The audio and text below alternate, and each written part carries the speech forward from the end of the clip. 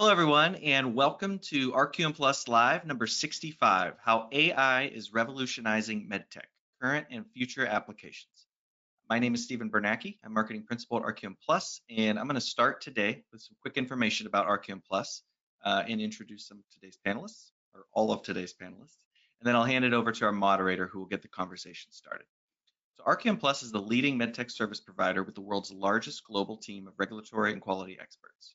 Building upon 40 years of regulatory expertise, we also provide comprehensive clinical trial, lab, and reimbursement services, reducing risk and supporting market access throughout the entire product lifecycle for medical devices, digital therapeutics, and diagnostics.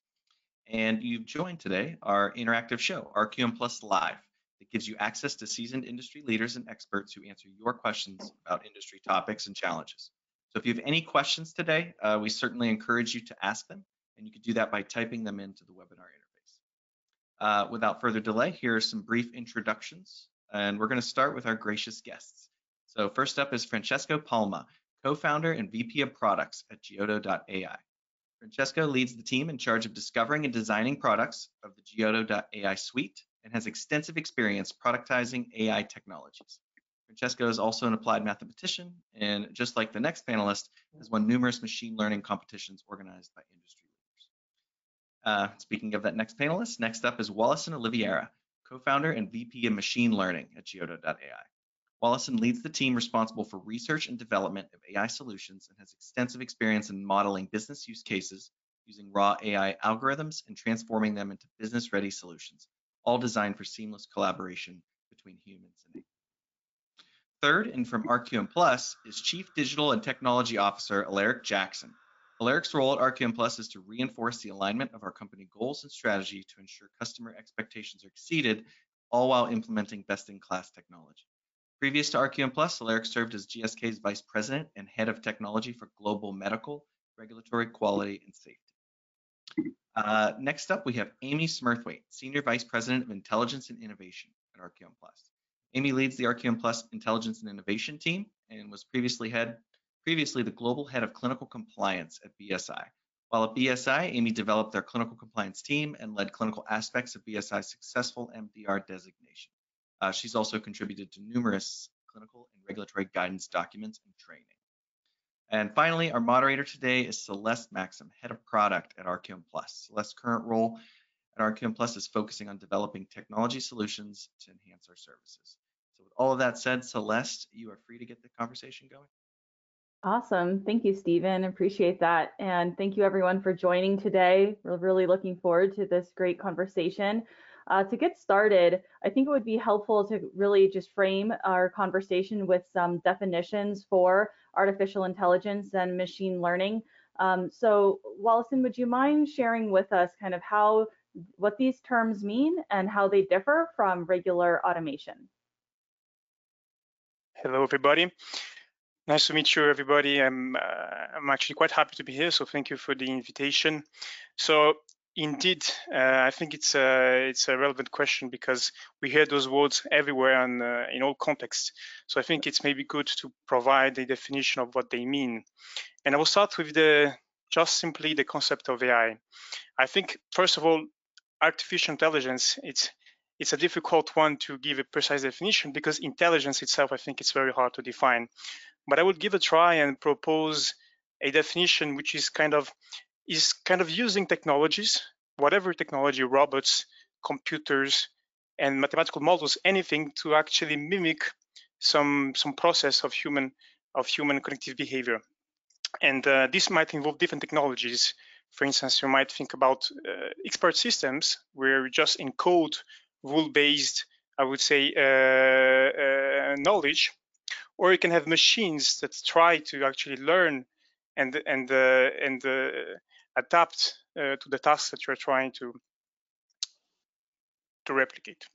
So that's artificial intelligence. So it's a concept, it's a very generic concept of mimicking AI, of mimicking human intelligence. Now we have machine learning, which is to me a subset of artificial intelligence, where we try to replicate this human cognitive behavior by providing examples to the machine and let it learn by itself actually how to replicate those this task. For instance, you imagine you want to learn like how to drive a car, then you would provide many examples of how human drives a car, and then you have the machine learn from that experience and understand how it should behave in the context of driving a car. That's machine learning, so a subset of AI. And finally, I think we can also add the deep learning, which is a subset of machine learning, which is the set of algorithms which use, I would say, some reasoning based on how brain works, which is like having this set of neurons stacked next to each other and tries to learn essentially from examples that you provided. And now, how this differ to automation? I would say that all those concepts like AI, machine learning, and deep learning, they aim at replicating a human task, and so you might end up being able to automatize some procedures with artificial intelligence. But I would say that main difference compared to regular, automatization is that regular automatization is deterministic. So it's a very precise set of rules which has to be respected in order to obtain the desired behavior. Whereas with AI, you have this notion of the AI can adapt and adjust to different contexts and different scenarios, which I think is something quite different to regular automation. Absolutely. Thank you. So given that context, let's dive into the use of AI and ML in MedTech. So maybe Alaric, could you start with giving examples of how this technology is being used more broadly in life sciences today?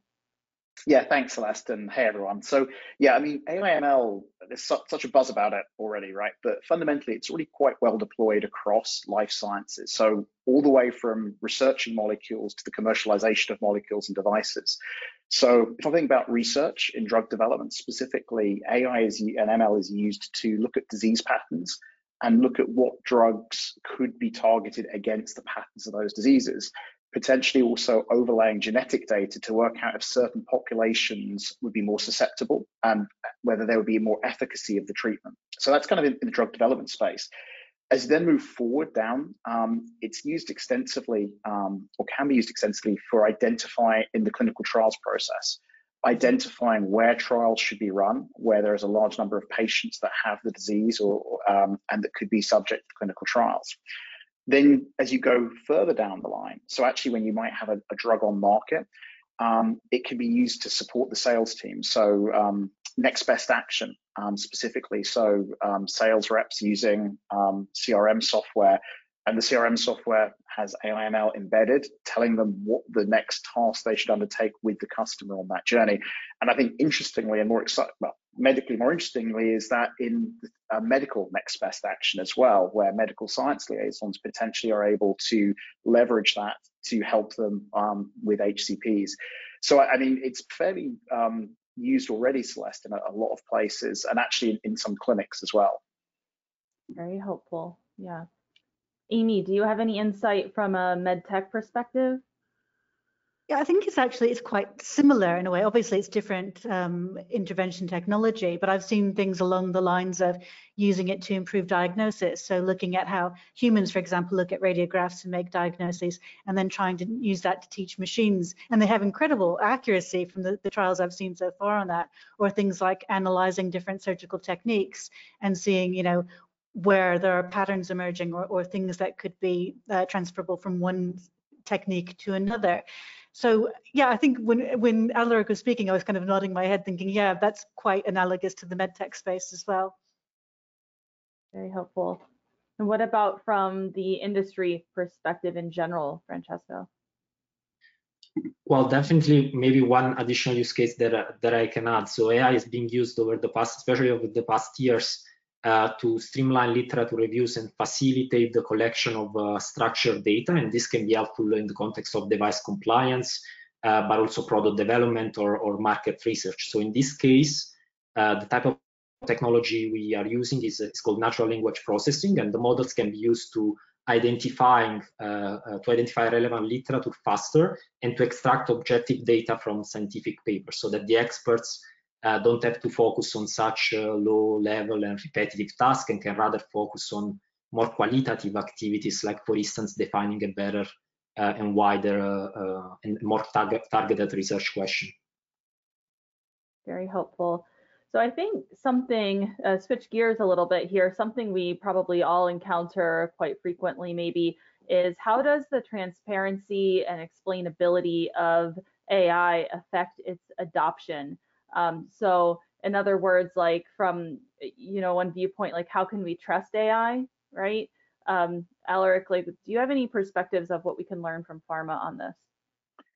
I mean, I think a key component of the use of AI/ML is the validation of the algorithms and the explainability of the algorithms. I think having a black box where you put an input in and you get an output out without being able to explain it just isn't suitable for our industry and for life sciences. So what I've seen at other organizations and across the industry is kind of very clear validation and clear explainability of why the AI/ML makes the decision it does, so that if it's looked at, whether it be from a regulator or an HCP, they understand the decision tree that was taken, and that can then be used to improve the algorithm moving forward. But I think that validation is absolutely critical to build that trust in AI/ML. And honestly, I mean, it's something that's needed for any technology solution, really. I think AI/ML just because of the visibility has more scrutiny at the moment. Absolutely. And Wallison or Francesco, do you encounter this as well? Yes. So definitely, as Alaric was saying, I think the explainability is really, I would say, a big challenge today. I would say that it's really slowing down the adoption. I think in many use cases, actually, even those which I have encountered, there is this importance of providing some, I would say, reasoning for why the AI is deciding or proposing a given solution. Like we can imagine, like, let's say the use case that Amy was saying about the diagnostic. If an AI is kind of predicting that the given patient has cancer, we want to make sure that we can verify that and that this is correct. And so we really need to be able to explain easily, and this easily is really not straightforward to the human, like how he can make the same conclusions as the AI did.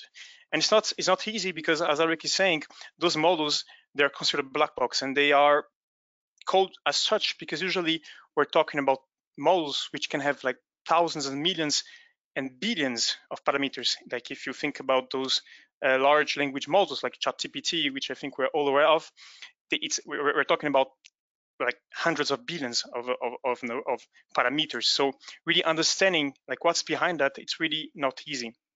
And I think we have to invest. I would say it's a worldwide commitment into like how do we build explainable AI. I think like many companies have been investing, how do we build performant AI, and I think we're kind of reached quite some good advancement in there, because we can see like how powerful they are.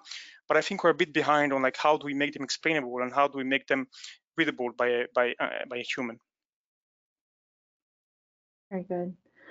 So we have some questions from the audience. So just to let everyone know, please do ask us questions. This is live show. And we have some coming in already. I'd like to ask, like in healthcare setting, how are regulators responding to this increased adoption of AI/ML? So Amy, maybe do you want to start? Yeah, well, obviously now you're seeing within the EU entire notified bodies that are going to be dedicated to AI, and it's not just for medical devices. It's across, there's I think 3 different regulations in the EU covering AI, and you see the similar in the FDA, that they're putting out additional guidance on this. So I think it's still very new. They're still learning and adapting, and as the risks become apparent, we'll see those guidances and regulations tightening up. But yeah, I think it's maybe a bit early to say, but certainly a lot of interest, and the fact that they're setting up dedicated facilities specifically for this regulation, I think is very interesting. Absolutely. Thank you for your insight on that. Another audience question, maybe a bit more technical, Francesco, maybe you start us off, is if AI is based on pattern recognition, is it possible that when a large amount of misinformation is fed into the algorithm, that it causes the AI to make a poor decision? And then how do you work to prevent this?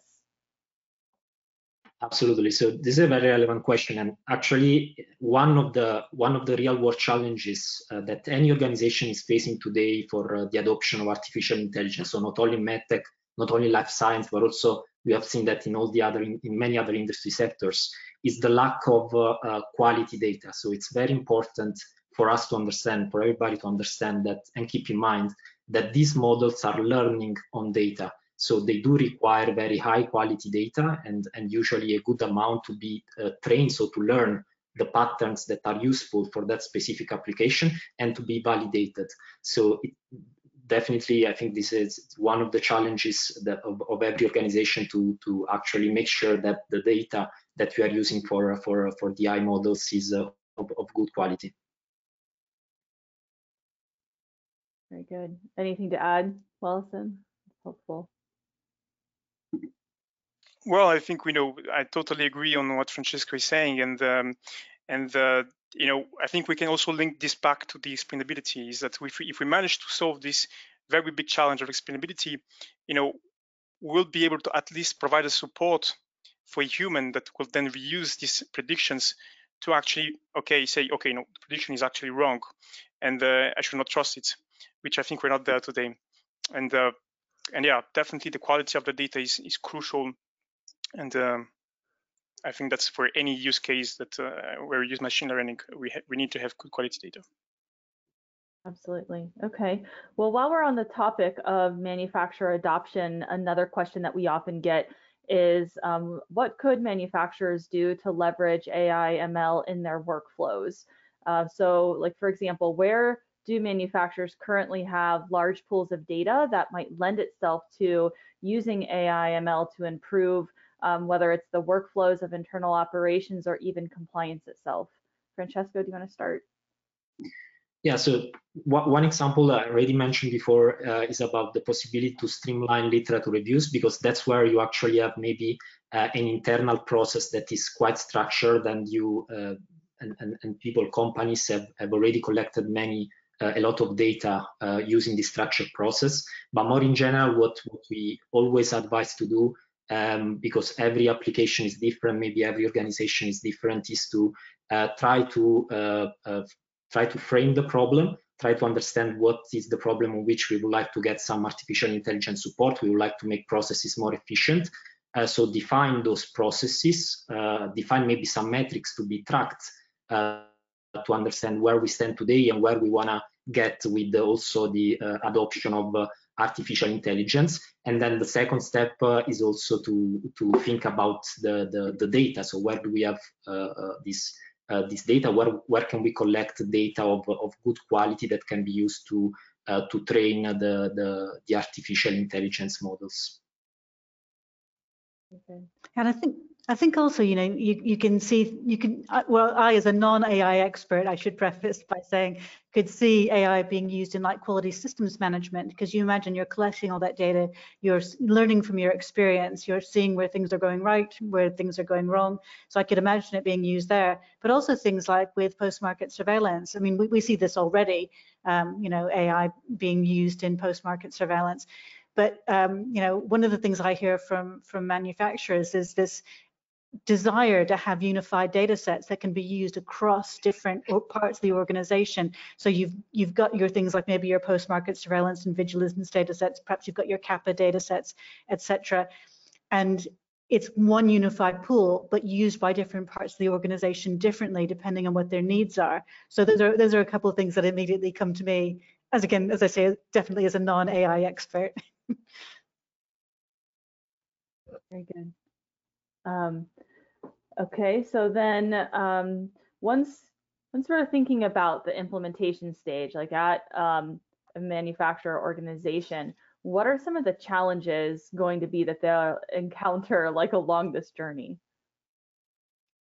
Yeah, Alaric, do you want to start us off? Yeah, I mean, we've talked about it. I mean, the quality of data is key. I think fundamentally, a lot of organizations around life sciences have come today by mergers and acquisitions. They've been putting data together, and so that data is really complicated. And so I think one of the real challenges up front is the data management element, cleaning the data set and understanding it. But even assuming you've got a great data set, then the expertise to actually use that data set. AI ML resources, scarce supply, and also it's trying to work out the scale, right? I've seen a lot of experimentation at companies across life sciences where they've kind of proved MVP that they can do something, but they found it very difficult to expand and maintain that capability internally.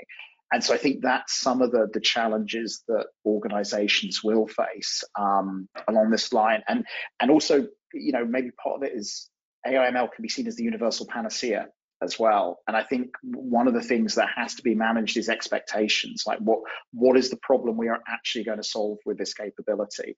And starting like that and then extrapolating from that, proving that case before trying to conquer the world with the capability that you're building. Absolutely. Yes. Francesco, what about as you've been working on developing products, what are some of the real world challenges that you've encountered?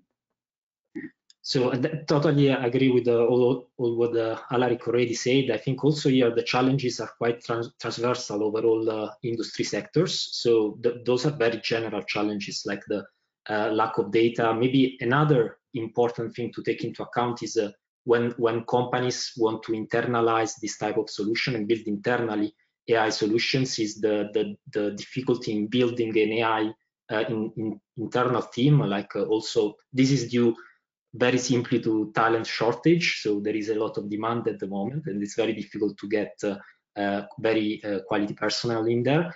There is also a problem with investments needed. So not only to hire obviously these people, but also in terms of infrastructure, for instance, setting up the computation infrastructure in terms of the tools.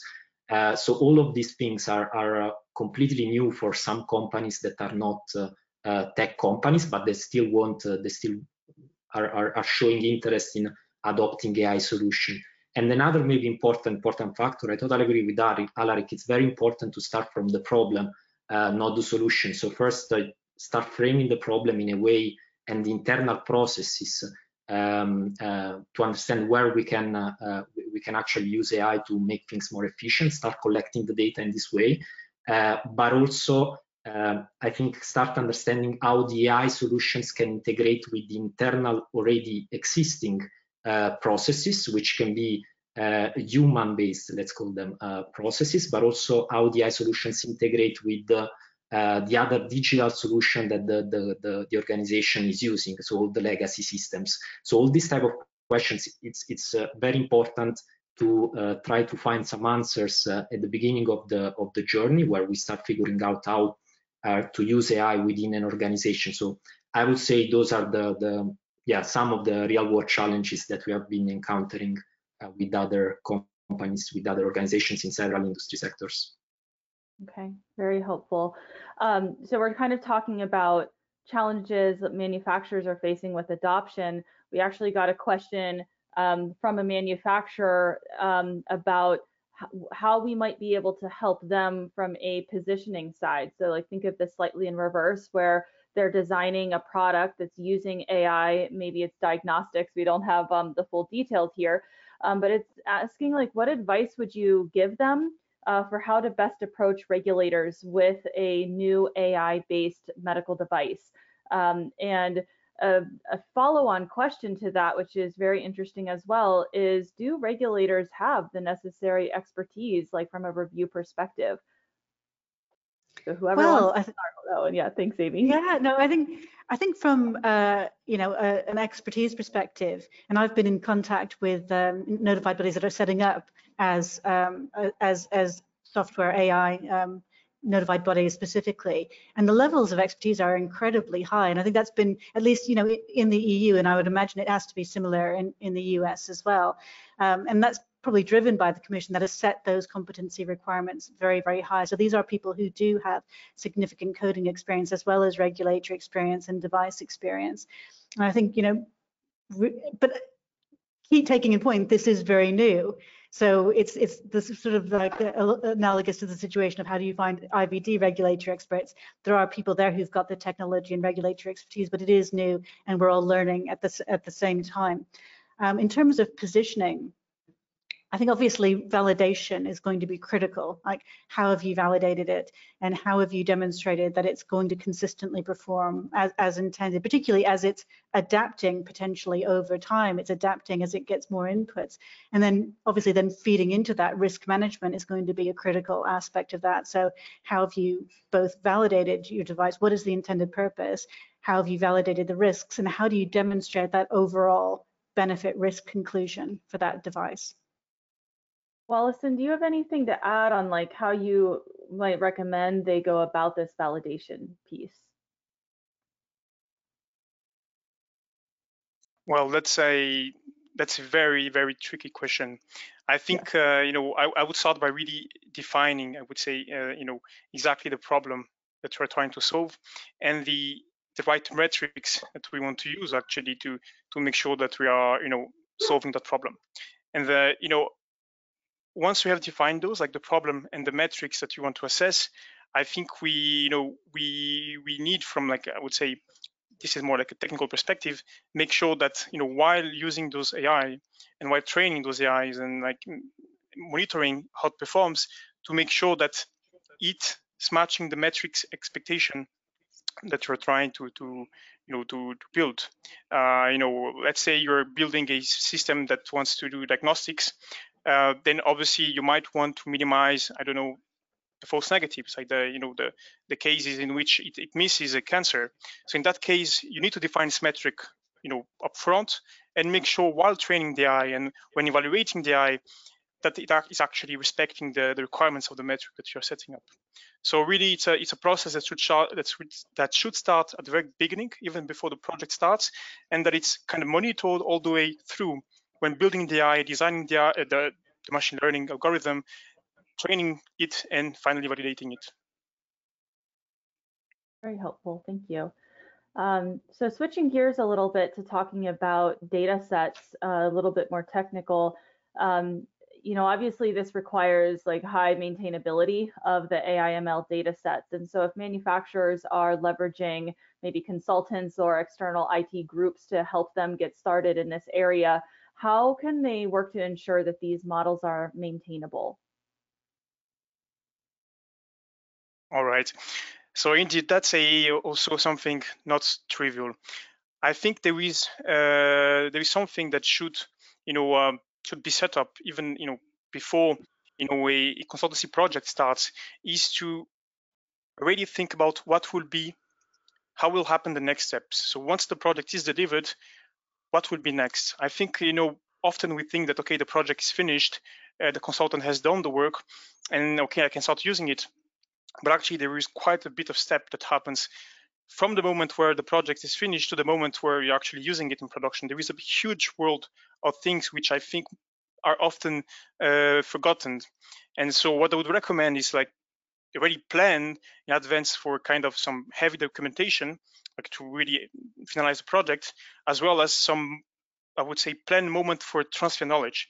Especially if you want to start adopting it, you need to be able to actually understand what the consultant has done to internalize it. So this knowledge transfer needs to be accounted as well in the project, as well as any potential support, after the project itself. Like once you have internalized the work, you need to be able to rely on the consultants to still provide support, while you're trying to actually implement that. And so I would say this is kind of the really post steps after the project is finished. And then if you really want to bring something to production and not just like keep it into the prototype mode, I think there is an effort to do internally in terms of prototizing it. And prototizing it means, in this case, we're talking about machine learning models, and machine learning models essentially rely on data. And so you need to be able to centralize your data. As has been said in the past, data is absolutely crucial. And so we need to be able to have a proper data strategy management in the company to be able to really prototype those machines that will be using those data. And then I would also recommend automatizing as much as possible of the workflow, so that we remove all these issues that we face, like even like startups specialized in AI might face. This is like really maintaining something in production today. Like I think a lot of the work is done offline and you have data stored there, code stored there, it's a complete mess. And so automatizing, putting as much as possible into production and automatizing as much as possible is what I think can facilitate the maintenance of those models. So definitely data strategy in place and a model management in place to be able to maintain everything. And Celeste, if I could amplify what Wallace said there, I mean, I think, yeah, not underestimating the commitment that needs to happen, not just in the first 6 months, but the next 12 months, 24 months, and 36 months, being very strategic about it, because fundamentally, you know, if I think of it purely from a financial point of view, if you don't bake that into the plan, you might get short-term rewards, but you will suffer over time. You won't really get the benefits you have. So it's been very strategic as you look at your problem statements and understanding what investment you're going to need, and also the strategic decision, like, is AI ML a core competency that your organization wants to maintain, or is it something you want to partner with? And it's that sort of thought process that needs to happen. Mm-hmm. Absolutely. One of the questions, shifting gears a little bit again, is, you know, this concept of AI taking over roles. You know, I see you all smiled when I asked this because you've heard it before, right? And it's a concern. What are your thoughts about this? I mean, maybe everyone can chime in here. Amy, we'll start with you. Yeah, it's a very interesting, I think, you know, sort of philosophical question, because if AI gets to that stage where it is overtaking humans entirely, that you don't need that sort of human input, then potentially any job could be overtaken. But we're not there yet. We're not at that stage. You know, I think the way that we're seeing it at the moment is it's facilitating that process. It's helping humans be more effective. But that kind of nuance and decision making and experience is still required as part of the loop. I mean, I do have to say though, when I heard that ChatGPT, they were speculating that it was becoming sentient, and it's recently learned how to lie. I thought, oh gosh, how much further is it before they're able to take the place of humans? But yeah, it's an interesting question. But yeah, I would defer to the experts on that question. And Celeste, I've certainly seen where jobs have pivoted. And so rather than doing more kind of mundane tasks, in life science, specifically around pharmacovigilance, the team has been repurposed looking at the science, so improving science. So the team's been looking at the value add activity as opposed to the stuff that we historically had to do. It's important, but now they can look at patterns, etc. So I think there's always concern with any technology, honestly. As soon as any technology comes out, does this mean job? But I think, to me, it's more pivoting on what the people do today and what can be done in the future, because the benefits of this capability, I mean, I think looking at you know, what Bill Gates said earlier on in the week, the idea that, you know, just the expandability of being able to diagnose patients in countries or regions where there aren't access to physicians just makes such a big difference, and I think that's critical. Absolutely. Francesco? Oh, yeah, I was going to also complement some things. I think I definitely agree about the pivoting aspect. You know, if we just look at, like, for instance, past revolution, like on technology, you know, computers, like when they started like to arrive, you know, there are some jobs that, you know, that kind of started pivoting a bit. You know, like you can think about, you know, the first computer, like that allowed you to type and write tasks. Then, you know, you didn't need anymore this typewriter guy that would be typing things, but he didn't lose his job. He just stopped doing that and started using this in a computer.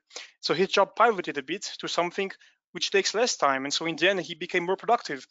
And I think that's how I see AI, because I feel like, you know, it will enhance people, and maybe tasks which today are taking a lot of time, even for me or whoever, might be taking less time tomorrow, and then maybe I will have more time to be more productive, like, you know, to develop more things, or to just think about, you know, in my case, just think about like architectural design and spend less time coding. So there are many things which I think could be enhanced, and in the end augment productivity. And if really AI became so strong that it can replace everything, obviously I think that's also a good thing. It means that I can stop working, everybody can stop working, and world will run by itself, and we'll get our food every month. So I think it's not a bad future neither. So, or maybe I'm just optimistic, but yeah, I think I see it from a very good eye, I would say. Absolutely. And even like for R2M Plus with Kyoto compliance, that's definitely what we've seen as well with the elevation of work, Alaric, as you're talking about, and the ability to focus on the regulatory strategy and the scientific body of knowledge, and that element of the clinical literature review where some of the more routine tasks have been simplified or more streamlined with AI and ML, then we're able to shift, like Wallison, as you said, that pivot is fundamental to the way that we do our work, and even I'd say enhances job satisfaction in many cases. So we're seeing this benefit like the pivot and then also the job satisfaction side. So I think we have time for just a few more questions. Maybe something I think that would be helpful is understanding, this goes back to the data quality question, how would you avoid bias when using machine learning in that data? And if you feel like we already covered that, we can skip. All right. So I think I need to maybe recap again that, machines, as have been said, they rely on data, and so you provide examples of like the things that you want to automatize, and you just wait for the AI to learn that by itself. But so whatever is present in the data will end up being present in the model. So in particular, if your data is not good quality, as has been said, or if your data contains bias, whatever kind of bias, the AI will learn that bias and will kind of propagate that bias further in the future use. And so how to avoid bias? I think definitely working on good quality of data, which is not straightforward. Let's take for instance ChatGPT.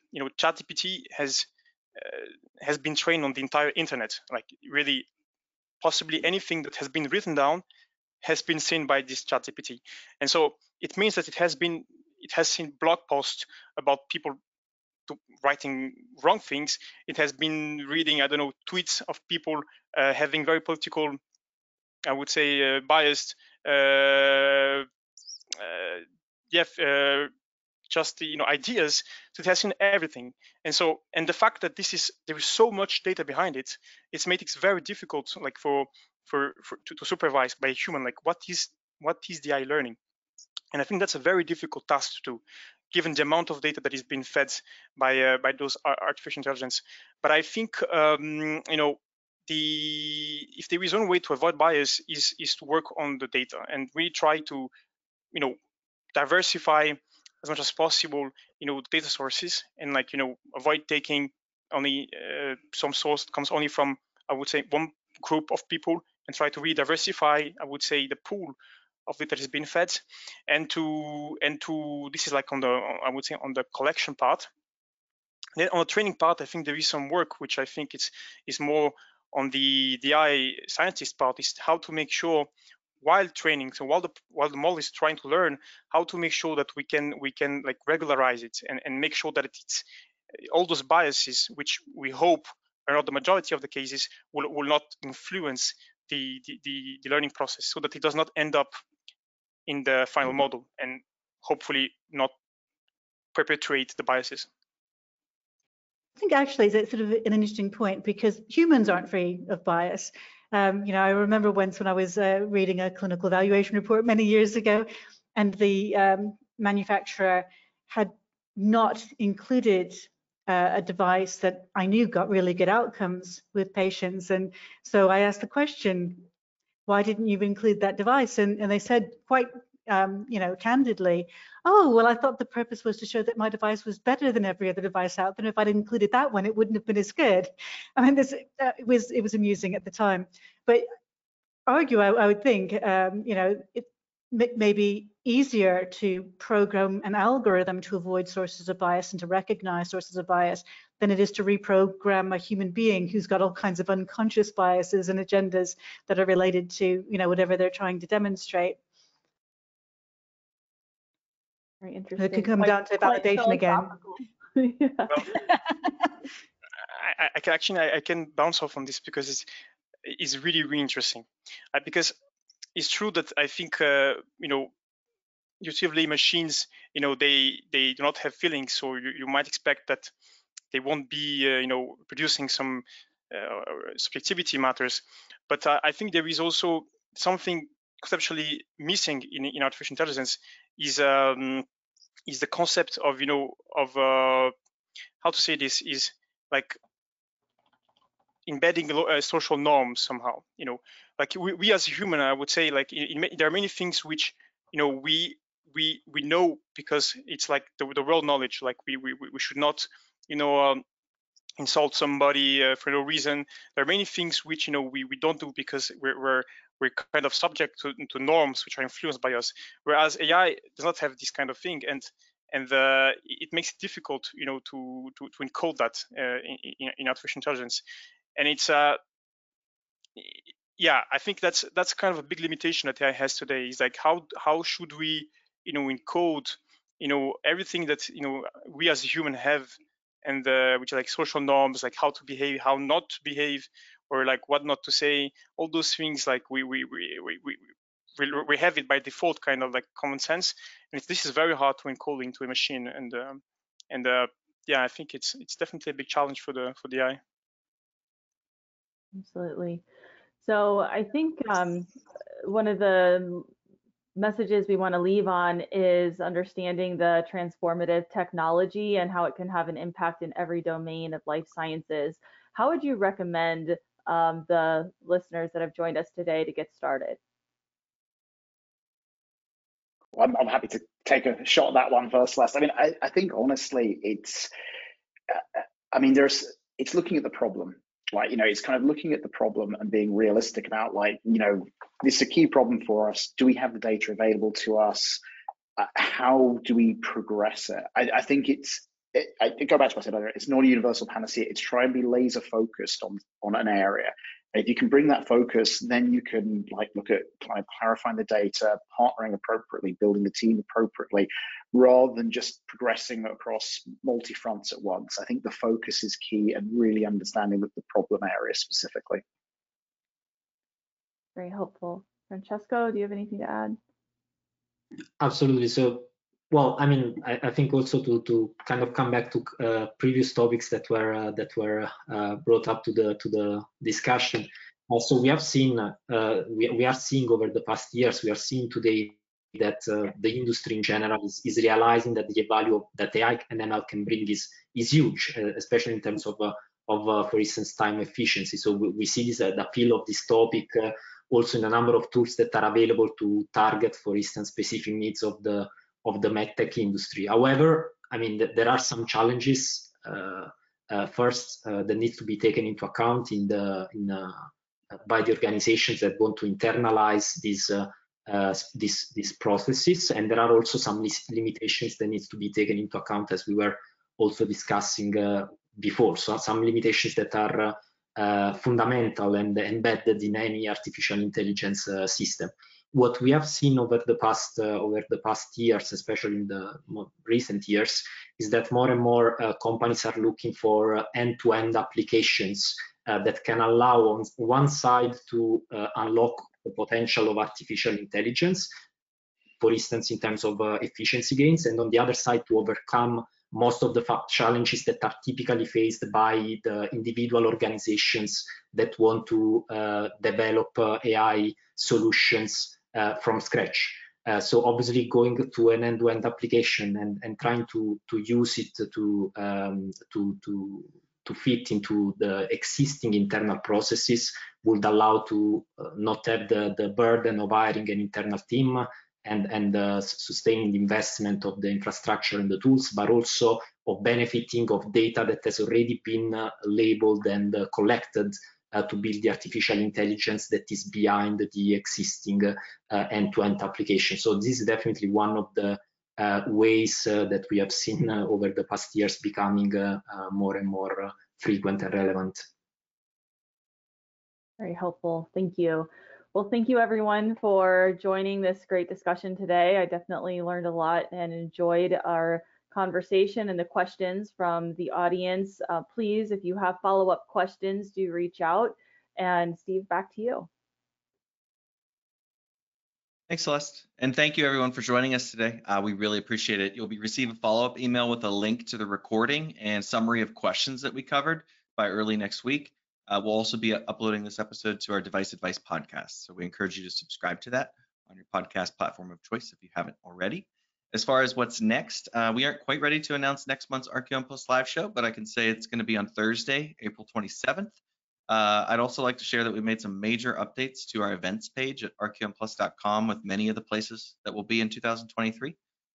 So if you'd like to know where we'll be speaking, exhibiting, and or attending, please check that out. We're also sharing where we are in the world on the Archeon Plus LinkedIn page. So, and we share much of the content that's in our archeonplus.com knowledge center there, along with career opportunities, occasional commentary on industry news, and more. We're always excited about our relatively new MedTech Voices mini video series. For example, we just posted one of the first of 2 episodes about traversing the path from CER to PMCF. So again, the point with all that was please give us a follow on LinkedIn if you're interested in our content. So that's it for today's show. Thank you for being here, and we will see you next time. Bye, everyone. Bye, everyone. Bye-bye.